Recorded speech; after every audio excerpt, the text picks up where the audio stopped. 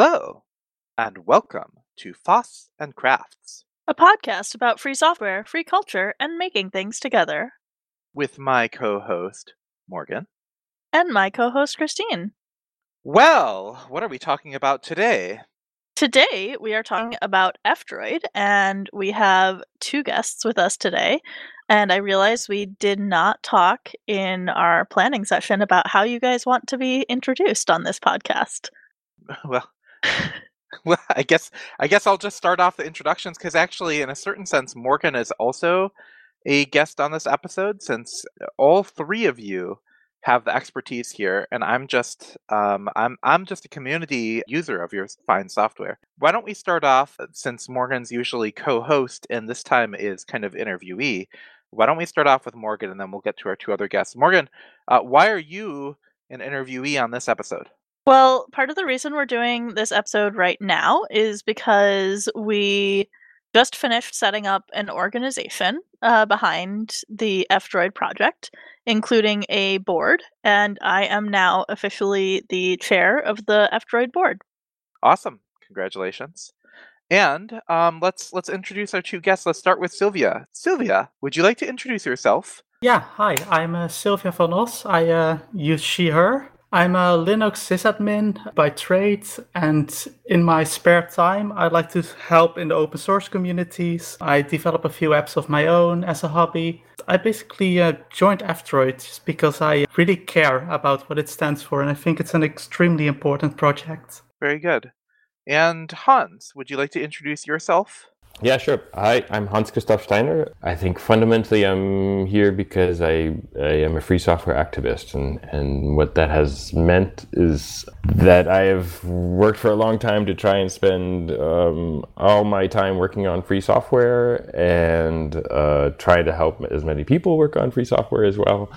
And I came to F-Droid because I was working with the Guardian project on privacy and free software in mobile. We saw, actually, I think it was actually Nathan, one of the founder of Guardian Project, who first said, hey, I found this thing F-Droid. It's like, free software for Android. And to me, it was just, at that point, just a given that I would A, be a user, and B, somehow get involved. On that note, we've mentioned F-Droid several times, but we have not explained to our audience what F-Droid is. I'm gonna point Sylvia. Would you like to explain what F-Droid is to a listener of our show who may be interested but not familiar? In its simplest form, F-Droid is a repository of free software apps. Think of on a Linux system, or what many people call an app store nowadays. It's actually also a lot more than that. It's also a whole distribution system. It's an app to interact with those repositories. But I think for someone who's completely new to F-Droid, the thing I would tell them is that F-Droid is a way to get free software applications on your Android phone. You mentioned that there's a lot more components to it, and of course there's always a lot of components that people don't see under the hood. For example, I install one thing called F-Droid on my computer.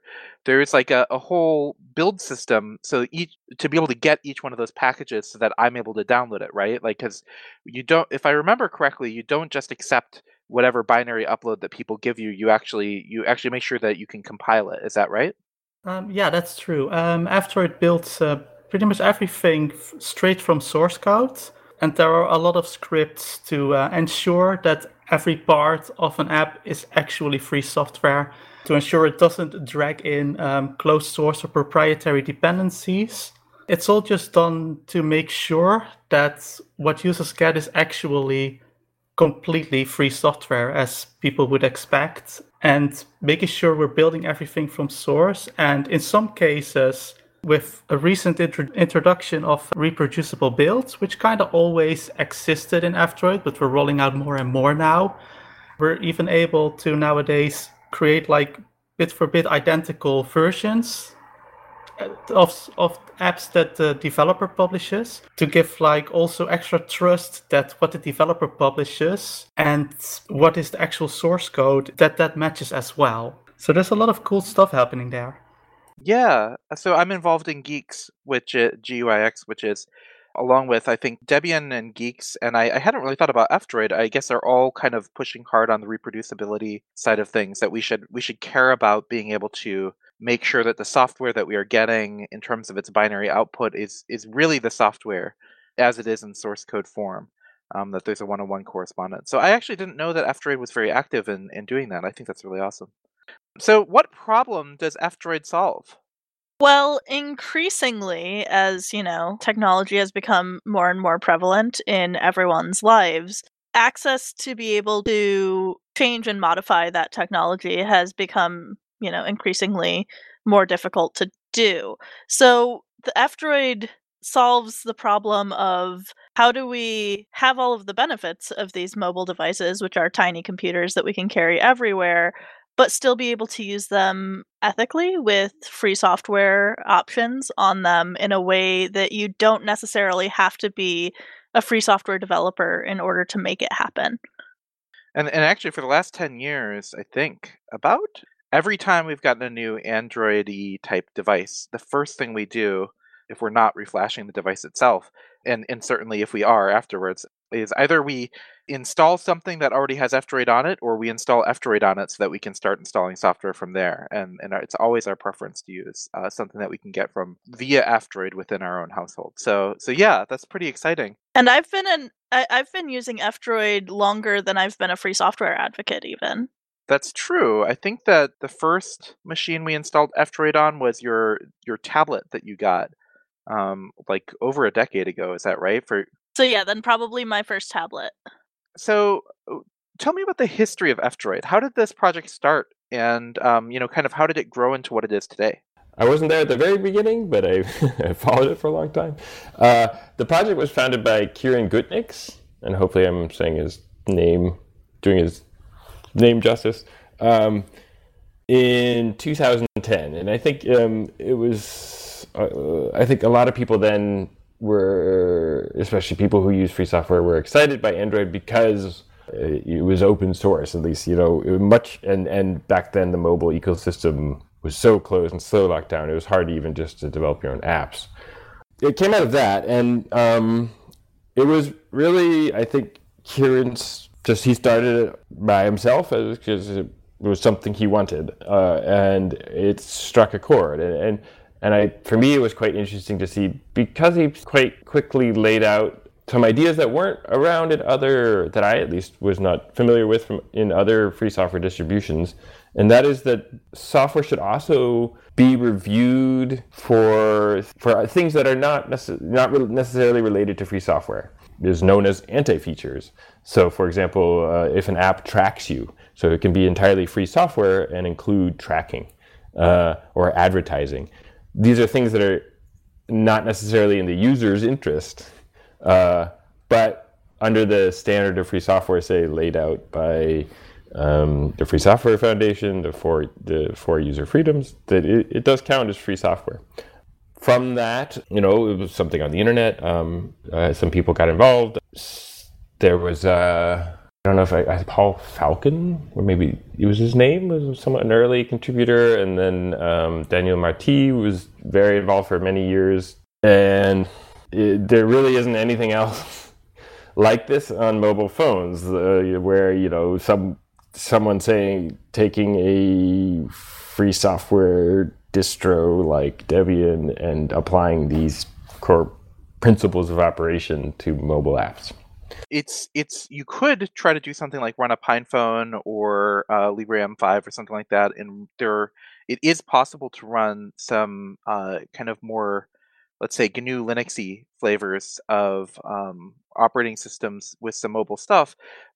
And I've tried doing that many times, and since the N900 have been tried to return to that. But I guess the N900 was the only device I ever had where I feel like that actually felt, somewhat good.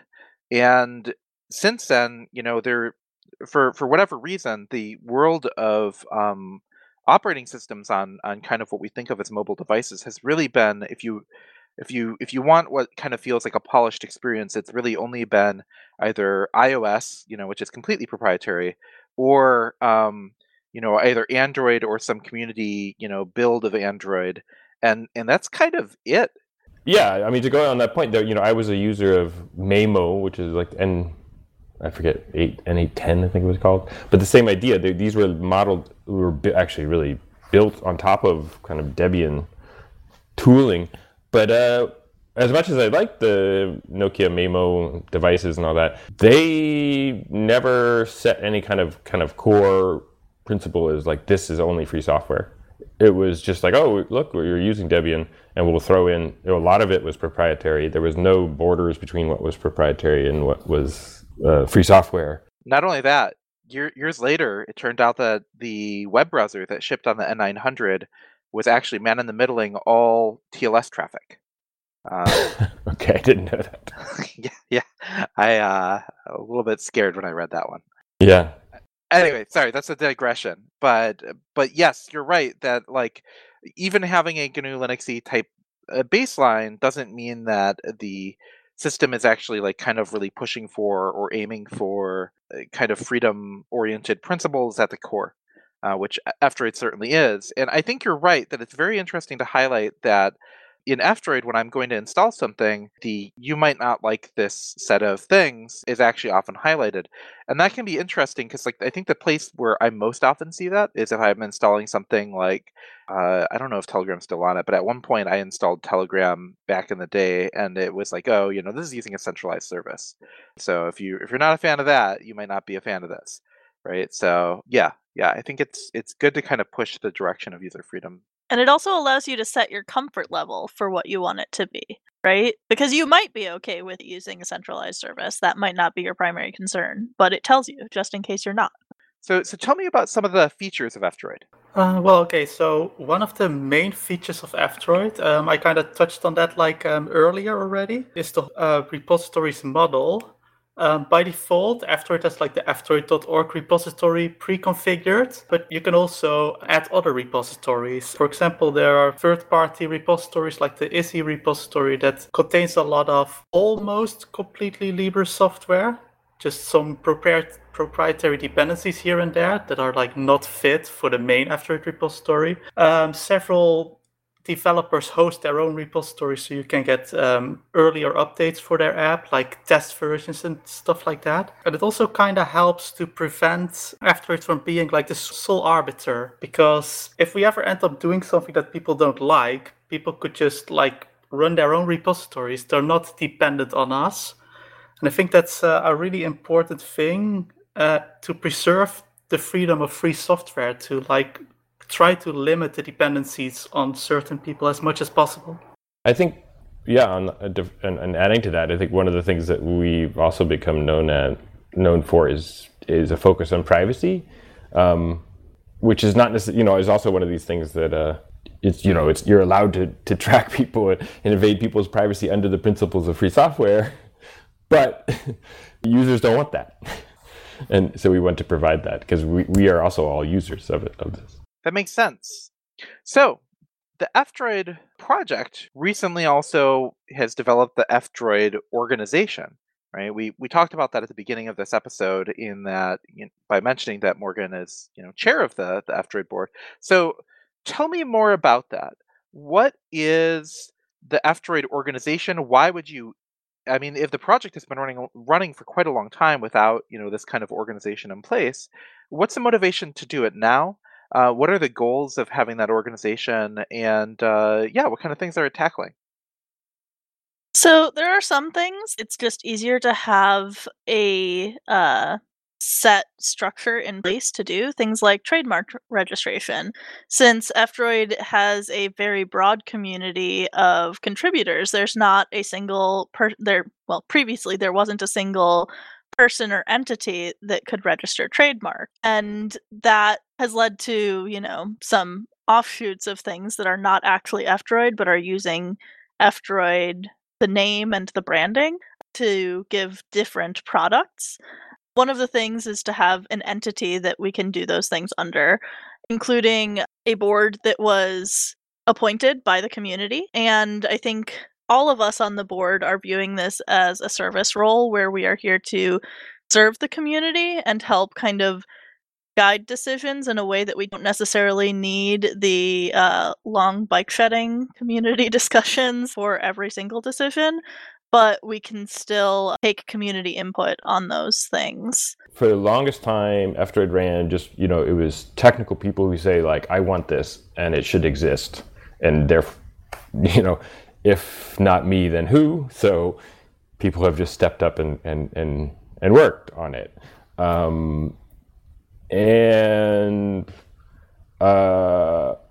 As it got bigger and bigger, I mean, I think all along people who contributed thought, okay, it would be great if, this is something for everyone. It was like, well, making something for everyone involves a lot of hard things that are out that we don't know anything about. What's an example of that?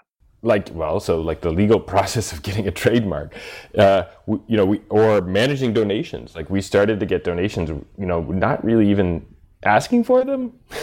And we're like, oh, cool. People want to support the project. This is great. But like, none of us know how to run a campaign, how to do accounting, how to like handle, like this kind of stuff. So it's like, oh, now we actually have money in the bank and we don't really know how to spend it in a way that we're comfortable with. Wait, we need, there needs to be people who do know this or who do want to tackle this. And, and it just seems also part of the progression of, as a free software project, community project like this kind of becomes like a infrastructure for so many people, then it needs to have its own entity. To me, that's where it started with. I know Kieran at one point started a UK-based company called F-Droid Limited, and as donations were coming in, you have to have a legal home for them, and that's where it was run for there. But then I think he just ultimately found it to be too much and not something he felt comfortable dealing with. And so then something like Commons Conservancy, which is how we're incorporated, seemed to really fit how the F-Droid community was working. So just to be clear on that, Commons Conservancy is an umbrella organization. It exists I think it's based in the EU. Is that right? Netherlands. In the Netherlands, yeah. I mean, so there are a few different of these kind of umbrella organizations. There's, Software Freedom Conservancy. There's Commons Conservancy, not the same, even though they have similar names.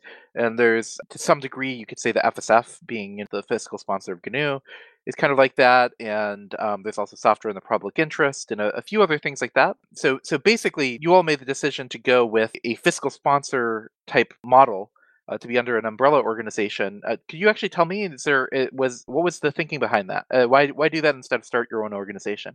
Well, part of that decision is that it's a lot harder to just start our own organization. This way, we have some of that background admin stuff is just already taken care of that we don't have to worry about. So that puts less stress on the board. Based on just a number of private conversations with a number of contributors, like I think a lot of us have been involved in startup and kind of business and felt a little bit abused by the kind of business side of things. And you decided to not start a venture capitalist based version of F-Droid? That's for sure. But also, so these kind of legal structures kind of felt very similar. And so a lot of us, I don't know if I can speak for myself for sure, and other people that, they were private conversations, so I won't name names, but felt like very wary about doing some kind of legal thing like this, and we wanted to make sure that this was like, that there's some principles here that cannot be violated, like these free software principles, like that someone can't like buy it out and then turn F-Droid into something else. And to me, that's what Commons Conservancy is, basically this extra layer of like, yes, we have an entity, we have our own board of F-Droid, but then we have this extra layer in Commons Conservancy that like, well, you not only have to convince the board, but you also have to convince the Commons Conservancy and their structures if you're ever going to try to force it away from the core founding principles. And so that to me was a big attractive point of how we set up. That's an interesting point that I think isn't really mentioned very often when talking about umbrella organizations, that they can provide that kind of layer of kind of already pre-baked values in some ways, right? You can do that yourself, so Sprightly has its own nonprofit. We decided to go the route of creating our own nonprofit, and we had to do a lot of that work of, like, what are the values of this organization? How do we encode that in our founding documents, and so on and so forth. But it can be really helpful if somebody's already done that work. It's kind of like I guess it's not quite the same, but maybe kind of similar to, well, we don't have to write our own license. We've got somebody's already done the work ahead of us, as in terms of thinking through what the implications of this are. Um, yeah, so that's interesting. So, and who else is on the board? So we've got a pretty solid board of heavy hitters in the free and open source software communities. I myself am the chair. We have John Sullivan as the vice chair, Michael Downey as the treasurer, Andrew Lumen as clerk, and then we've also got Matthias Kirschner and Max Mail, who don't have official roles on the board but are board members. So I feel like we've got a really solid group of people with a lot of really in-depth background in the free and open source software communities on our team. So earlier, when talking about the board as serving a role as in terms of setting policies, I'm just kind of curious. Are there interesting examples of policies that are already being considered for the role to be involved, the board to be involved in, or is that kind of something to be fleshed out later as the board kind of grows and evolves? So we're still pretty early on in having this board set up, but our first really in-depth project as a board, or actually before we were technically a board, was to put together a really in-depth set of statutes and rules and regulations that establish kind of the baseline policies that the board will have moving forward. But I think it's important to, again, say that most of the actual direction of the F-Droid project is still going to be continued through the F-Droid community. So I'm going to hand this off to Sylvia. So one common thing with policy is that there are also things where legal issues get involved, and that's pretty much when a board can be extremely helpful. For example, we're kind of still struggling a bit with like a good policy on dealing with NSFW content. There are some people who kind of don't want it associated with F-Droid at all. There are some others who think that it's good to have like free software apps for these things. But there's also just the whole legal issues regarding like who can access it, the different laws in different countries. Just think of adult material or gambling related things, and it's the kind of thing that gets extremely complex, and those are the kind of legal issues where a board with legal expertise would be a great asset to have. And also having a board that is an entity that can hire a lawyer, as opposed to a free software project where you would have to have an individual member of the team probably contact a lawyer. It's helpful to have that as well. Exactly. So, speaking of kind of facilitating things, I think in some ways, a lot of interesting pieces of software end up being about facilitation. So we have facilitation being on, kind of the organizational level, but in some ways, software can encode facilitation itself. So, in a sense, F-Droid is kind of a piece of facilitation software for me, because when I install it, there's just a lot of things that I have to think about less. I don't have to figure out how to compile all these things. I don't have to assess each one of these things. I can kind of rely on those skills in governance. So this came up as a topic of conversation in last night's community event, which, if I'm going to mention it, might as well plug that Boston Crafts hosts twice monthly community events called Hack and Craft. So at our Hack and Craft last night, we were discussing the increasing difficulty in actually setting up free software on your devices, even if you are getting a device that is open hardware or intended to be FOSS compatible. Right. Actually, last night I was trying to do a little bit of an unusual setup with the way that I was installing Geeks on my new computer, and I was getting kind of frustrated and disappointed with myself for having difficulty setting things up in the way that I wanted. And thankfully, they do have an installer that was able to help me out, because it used to be very easy. I used to know the whole process for doing like a manual installation of all these things when it was the old school master boot record installation of things. But now that we have like the EFI based installation things, I kind of always forget how to do that right. And so I got frustrated and I gave up on my own kind of customization thing and was kind of disparaging myself. And that kind of led you to jump in with some comments and kind of kicked off some conversation internally. Yeah, especially since, and Christine might not appreciate me saying this on the podcast, but I think by most people's standards, Christine is pretty clearly an expert on free and open source software. She's been working in free and open source software for over a decade. She has installed GNU Linux distributions on dozens of like personal computers and laptops and hundreds of, servers. So the fact that Christine as an expert is having trouble with these things doesn't it says something for how people who are not experts Yeah, so it's been helpful every time we've had a computer where we want to run an Android-like thing, we can just install F-Droid. And, you know, I know that there was some discussion by Sylvia in terms of, what are the policies that should exist in there, and, how do we deal with these types of things. But having an organization that's kind of done some of that work up front, it allows me to kind of worry and stress less. And I think it's great that we have that on an Android-like system, because I feel like that's been a real value, and that I've felt like, GNU Linux distributions conventionally have played for a really long time. So it's good to see it here. But I think actually that might tie in with something that's kind of interesting as in terms of a difference with F-Droid from other systems, is that um, while F-Droid is a package manager, it does not supply the underlying operating system, right? Like if you're installing Debian, it's doing both, right? And you can run stuff like Nix and Geeks as user space package managers, but in general, a lot of what they're doing is really providing kind of the whole system for you. So I was wondering if any of you all had comments about um, kind of not providing the whole thing, providing this layer of abstraction on top of a system that's kind of already pre-built.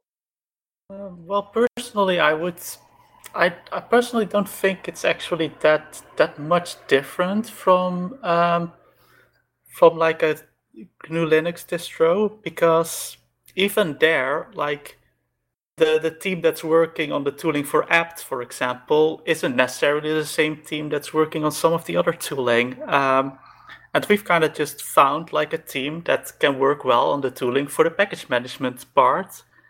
And there are other people who make like custom Android ROMs, for example, who are really good at the operating system part.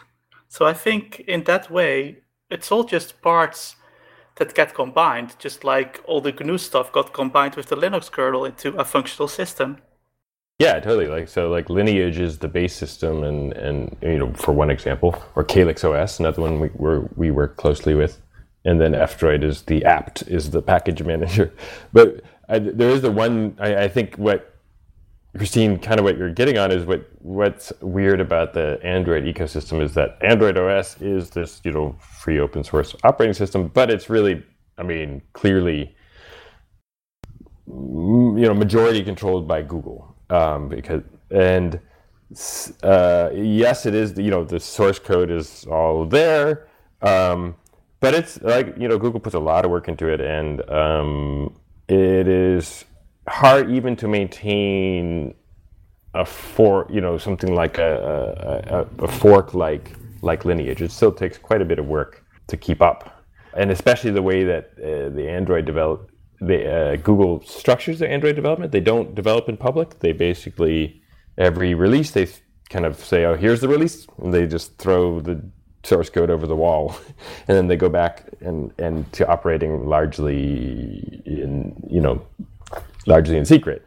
If you install something like Calyx OS or Lineage for MicroG, you have the GNU Linux distro experience. F-Droid's built in, and it just works, and it's all integrated. If you bought a phone that is a typical, Google Android phone, then you're installing F-Droid separately, and then it has this weird dynamic of feeling kind of, separate and not integrated. Yeah. And then fortunately for most non-technical users, that's their user experience. But that does give us the benefit of having a meet them where they are situation. Because it would be really hard to convince someone who is not a free and open source software user in general to just flash their phone and start with a completely free software operating system on their phone, but saying, hey, if you download F-Droid, then you can, just get specific apps that are free and open source software, but you don't necessarily have to give up all of the apps that you're used to. In fact, on our latest phones, Morgan and I specifically got some phones that we believed we would be able to reinstall the entire operating system, and we did not realize they are locked such that, and there's no current jailbreaking process, so that we just can't replace the entire underlying operating system. So we kind of sighed and threw up our hands and put F-Droid on them, and we're at least able to have free software from that layer on up. But it was it was disappointing that we couldn't replace the base operating system. It felt at least like well, at least we can, for the main things we're using day to day, we're able to use free software from this layer on up. I think in general, the device manufacturers, so the hardware of cell phones, tend to be working either Android from the kind of like official, mostly produced by Google sense, or iOS with iPhones. And the device manufacturers in general do not care about whether or not you can modify your operating system. And in fact, a lot of times those manufacturers are somewhat hostile towards changing your operating systems, because the phones that we purchased were even unlocked phones, which historically have been, devices that you can change the operating systems on. But there are procedures in place to make that not always possible. Yeah, it turned out they were unlocked as in terms of the carrier, but not as in terms of the operating system, which was pretty frustrating. Well, I think that highlights the kind of the most important avenue, which is also one that takes time and is not very visible, and that is that working with hardware providers that do care, and there are starting to be some. Fairphone, a Netherlands-based one, I think they only really sell in Europe, did ship a version for a while with F-Droid in it. They are also a small, I think they didn't have the resources going after a while, but we still continue to talk to them. And then there's another company, a small German company called Shift Phones, that is also, we're working with them to ship a phone. The idea is that you go to a store and buy the phone, and it comes, free software, Google free, with F-Droid built in. And from these processes of talking to these manufacturers, we've also learned about, the hoops that Google makes these manufacturers jump through, and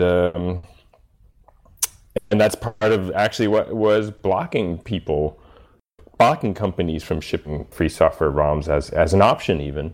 So it's been exciting to see this new EU law called the Digital Markets Act, which aims to regulate exactly this. And I somehow found my way in the European Commission's event with Google and Apple VPs and all sorts of government regulators, and it was interesting to be able to offer the free software perspective on this, and it made me optimistic that actually it's, I think, coming pretty soon that we will be able to buy phones from this. Hans, earlier you mentioned that the way that you got involved was the Guardian project. Could you mention and explain a little bit more what the Guardian project is and the ways in which that plays into F-Droid, and maybe the ways in which it's maybe overassumed to play into F-Droid? Yeah, sure. Guardian Project did not start or found F-Droid, which is sometimes reported.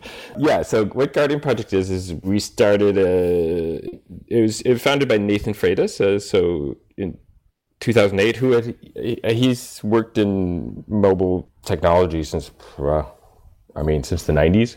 And he wanted to do something, based on private phones, and also was inspired by the open source nature of Android. We met through a mutual friend, and there's some others involved. And actually, ironically, we started in 2009, kind of with the idea that we would be a startup, because we were naively assuming that startups would want to fund an uncompromising, a free software smartphone that did not compromise on privacy. This was pre-Snowden leak, so we did actually talk to VCs even, and all they were like, oh, you're going to get very valuable data that you can sell. And we're like, that's exactly what we don't want to do. But we were in the right place at the right time, and the U.S. State Department had started this new effort that they call Internet Freedom, and they started funding lots of development focused on privacy. So, Tor is a famous example, and we got to make a living focusing on, uncompromising privacy in mobile apps. And it's kind of run since then. And for us, with our free software base in Guardian Project, F-Droid is a natural place to be. Guardian Project has this kind of structure of getting, we've been, since 2008, we've been getting grants to write free software focused on privacy and run these grants and things like that. And so we've done that also for F-Droid projects. And so when we can make a case to funders to say, usually funding has come from this internet freedom perspective. So that means making sure that it can't be censored, making sure that it's strong privacy protections, things like that. We've tried to get big chunks of development funding that can apply and support F-Droid when possible. And it's been, I guess the tricky part is I think it's very important that F-Droid remain a community-controlled project. And so money can warp that, but money also means that people can make a living, spend years of time working on things. And so that's actually, we were talking about the board. To me, that's something I think a board will play a key role in saying the board controls what can be called F-Droid and what not. And that gives oversight over, when someone says, look, I just got someone just gave me $1 million to do this with F-Droid. That is a big counterweight to say okay, but this has to actually improve F-Droid, not just your grant goals. Right.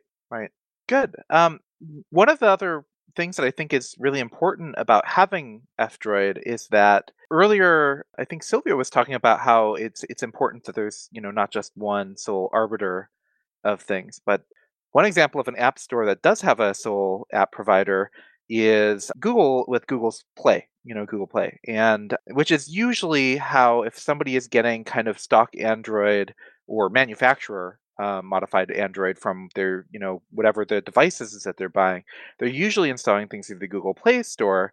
And there is a pretty well known example a couple years ago where the Google Play Store ended up banning Matrix, their application element. Does anybody want to talk about that and, maybe how that type of stuff plays in? Yeah, so the thing with Matrix, I believe that was because there was one person spreading some nasty messages over the app and Google taking down the entire app instead of properly contacting the Matrix team. It kind of shows two issues. At first, it shows the issue with the sole arbiter thing again, because Google has so much power. They can pretty much shut down your entire business or community if you do anything they don't like, or if something goes wrong. And I think after it makes that issue a bit less of an issue because we have the ability to add third-party repositories. However, we do also have F-Droid.org as a main repository included by default, which means we do have to watch this a bit. And while we do have policies against hateful content, one thing I also noticed is that our review process is a lot different. For example, I have personally had cases where I have had app updates for my own app rejected on Google Play for not providing login info, despite my app being fully offline. And on the other hand, I see in the F-Droid side, I see our contributors just sometimes grabbing tooling like Netcard to check network connections to make sure the apps don't track, sometimes even looking at bits of code. I think the free software nature of the apps on F-Droid also allow for much more thorough and meaningful app reviews. And we sometimes actually see people do this, and I think our community is really strong in that, and I'm really proud of how everyone looks through stuff to make sure it's well reviewed. And if they want to become a contributor to F-Droid, as in terms of the software itself, how would they go about doing that? So there's a lot of different ways to get involved, and more even ways for not less technical people to get involved. If you find the source code of an app that you want to see in F-Droid, we have our RFP, the request for packaging issue tracker, and you just need to post. The link to the source code in the issue tracker, and then we ask as much information as you can figure out. But most importantly is the link to the source code, and that starts the process of the app being reviewed and getting included into F-Droid. So just finding good apps and finding that link to their source code is a key contribution. It starts the process. You can also review those. So we have something called IssueBot that just tries to automatically detect some things and post it into as a comment in the issue, and you kind of just skim those. That probably, if you're non-technical, would probably look pretty intimidating. But if you've worked with any kind of software, I imagine it should be pretty easy to look at it. You don't necessarily have to have Android experience. Then one thing that's dear to me is some of these policies are really important and often require research. For example, this long NSFW not safe for work discussion, just having the research of how do laws apply to internet community that's spread all over the world, where we didn't really know that. I don't think we still have a good sense of that. That would be a super valuable conversation, because the laws around things like images of naked adults vary really widely around the world, and even the countries that our core contributors are based on, there's some pretty big differences. Then the last, of course, is the classic. We're a free software project, and all of it's free software, and we want developers to contribute as well. And there are lots of issues that are tagged help wanted.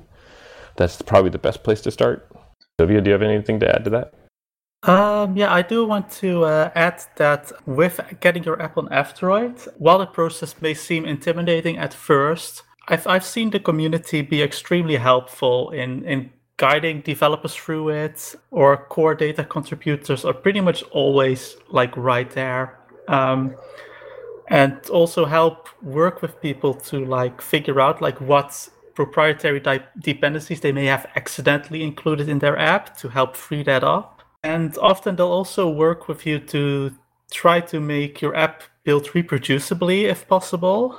So that way people could even update your app from outside of F-Droid. For example, if you want to send someone an update just for a test version or whatever, they should be able to update right to your test version of the app, because if an app is built reproducibly, we can use that signature. So there's a lot of possibilities. There's a lot of working together. And while it seems very intimidating and complex at first, some of you may know that I have written a few apps in the past. I found getting them on F-Droid actually in some cases easier than publishing them to Google Play. So it's really not as bad as it seems. It's scary at first, but it's a nice, helpful community, and in general, I don't think most people should have much trouble with it. I think this is really great. As said, I'm a user of F-Droid. I'm not really involved in any of the development or any of that, but I do occasionally go through and read kind of the forum of issues. And one of the things that really does impress me is just how many people are involved there. But I'm really grateful that we have 3 representatives of that community here on the call. With Morgan and Hans and Sylvia all talking here. So now I'm going to ask all 3 of you the usual question that we ask guests, including Morgan this time. What are you crafting? And that can include kind of handmade projects or artwork or anything, or even hobby coding projects. Well, my main project currently is Katima, which stands for Card and Ticket Manager, which is a loyalty card, other ticket app for Android, which is also available on F-Droid. I started it because I was looking around like for apps to store all this kind of stuff in. And the ones I used to find were just all extremely proprietary and so much tracking, and I just didn't want to deal with that. I found a small project on F-Droid called Loyalty Card Keychain by Brandon Archer, who sadly at a certain point he stopped developing this. And I decided to fork the app after talking with the developer. And yeah, since then I'm accidentally an app developer now. So life works in mysterious ways. But for those interested, you can find Katima in F-Droid. So yeah, and otherwise I just look wherever else I can help with cool open source stuff when I have the time. Very cool. All right, what about you, Hans? So my thing, I live in a big city. I live in Vienna, and that has, well, at least where I live, it has a lot of street trees, and I don't know what the official word of them. In German, it's Baumscheibe, and it's I think it's tree pit in English, and it's basically you have this area of dirt underneath a tree in the city, and in my neighborhood, for whatever reason, the city, there just seems to be a war on anything living in them, and I'm trying to reverse that, because there's just like wonderful pieces of dirt that could be beautiful plants and flowers. So the fun part of it is like actually getting down there digging. I actually when I go hiking I'll just go off into the woods or something, and I see an interesting plant, and I'll dig it out and move it to some of the tree pits. What? Awesome. Yeah. And so my goal, maybe it's a little different than most gardeners. I want a little piece of woods right outside my door. So that's why I go to find the native plants and stick them in. Also good for biodiversity in an urban environment too. Yeah. I built also window boxes and all, because I live on like an upper floor, and it's been fascinating to see now, and also those little classic little things of holes drilled in them for like insect houses, and now we have like a whole little like bee and ladybug ecosystem where we've been able to like, so with my kids, like we've seen like a couple generations, because you can see like the little holes fill up with mud, and then something comes out, and then you see the different bees and ladybugs. And my sister-in-law is a what do you call it? The bug entomologist. Yes, thank you. I was gonna joke. Well, I'm guessing you're not taking, you're not also like making spaces for the animals directly and stuff like that. But then you jumped in directly with the way that you actually are. So yeah, for bugs, yeah. Yeah. So we were able to identify, I learned what a baby ladybug looks like, because I was like, what is this weird looking black thing? And my sister-in-law was like, that's a ladybug. I forget the term, but baby. And then we had ladybugs. And so that's been quite cool to see, actually a little ecosystem starting to form. Very cool. All right, and Morgan, what are you crafting?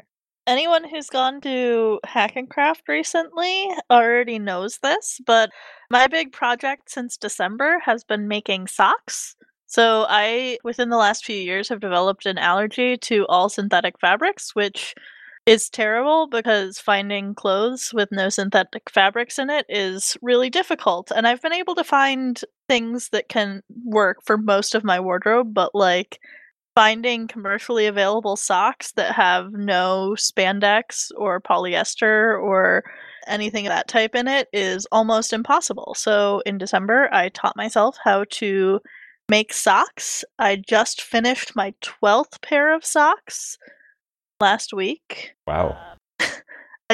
Once I get started on a new craft thing, I tend to hyperfixate.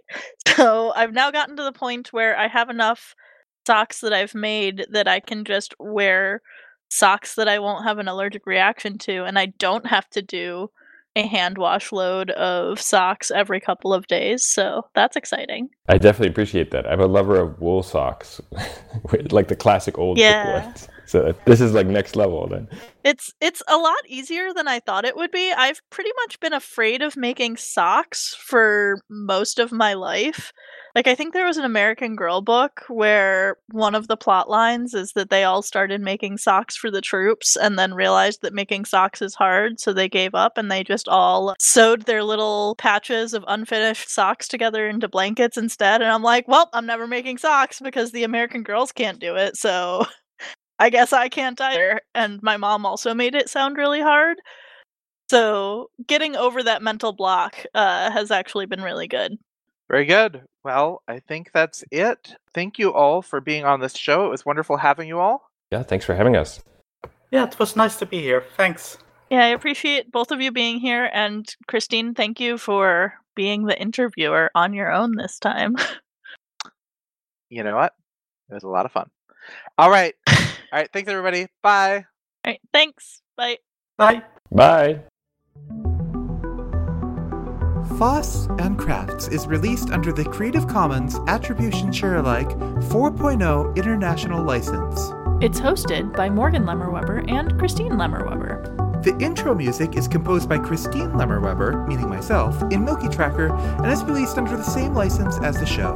The outro music is Enchanted Tiki 86, composed by Alex Smith of the Cynic Project, and is waived into the public domain under CC 01.0. See cynicmusic.com for more information. You can get in contact with us on the Fediverse, Foss and Crafts at octodon.social, on Twitter as @Foss and Crafts, or you can email us, podcast@fossandcrafts.org. We also have a chat room. Join our community on #FossandCrafts on irc.libera.chat. If you'd like to support the show, you can donate at patreon.com/fossandcrafts. That's it for this week. Until next time, stay free. And stay crafty.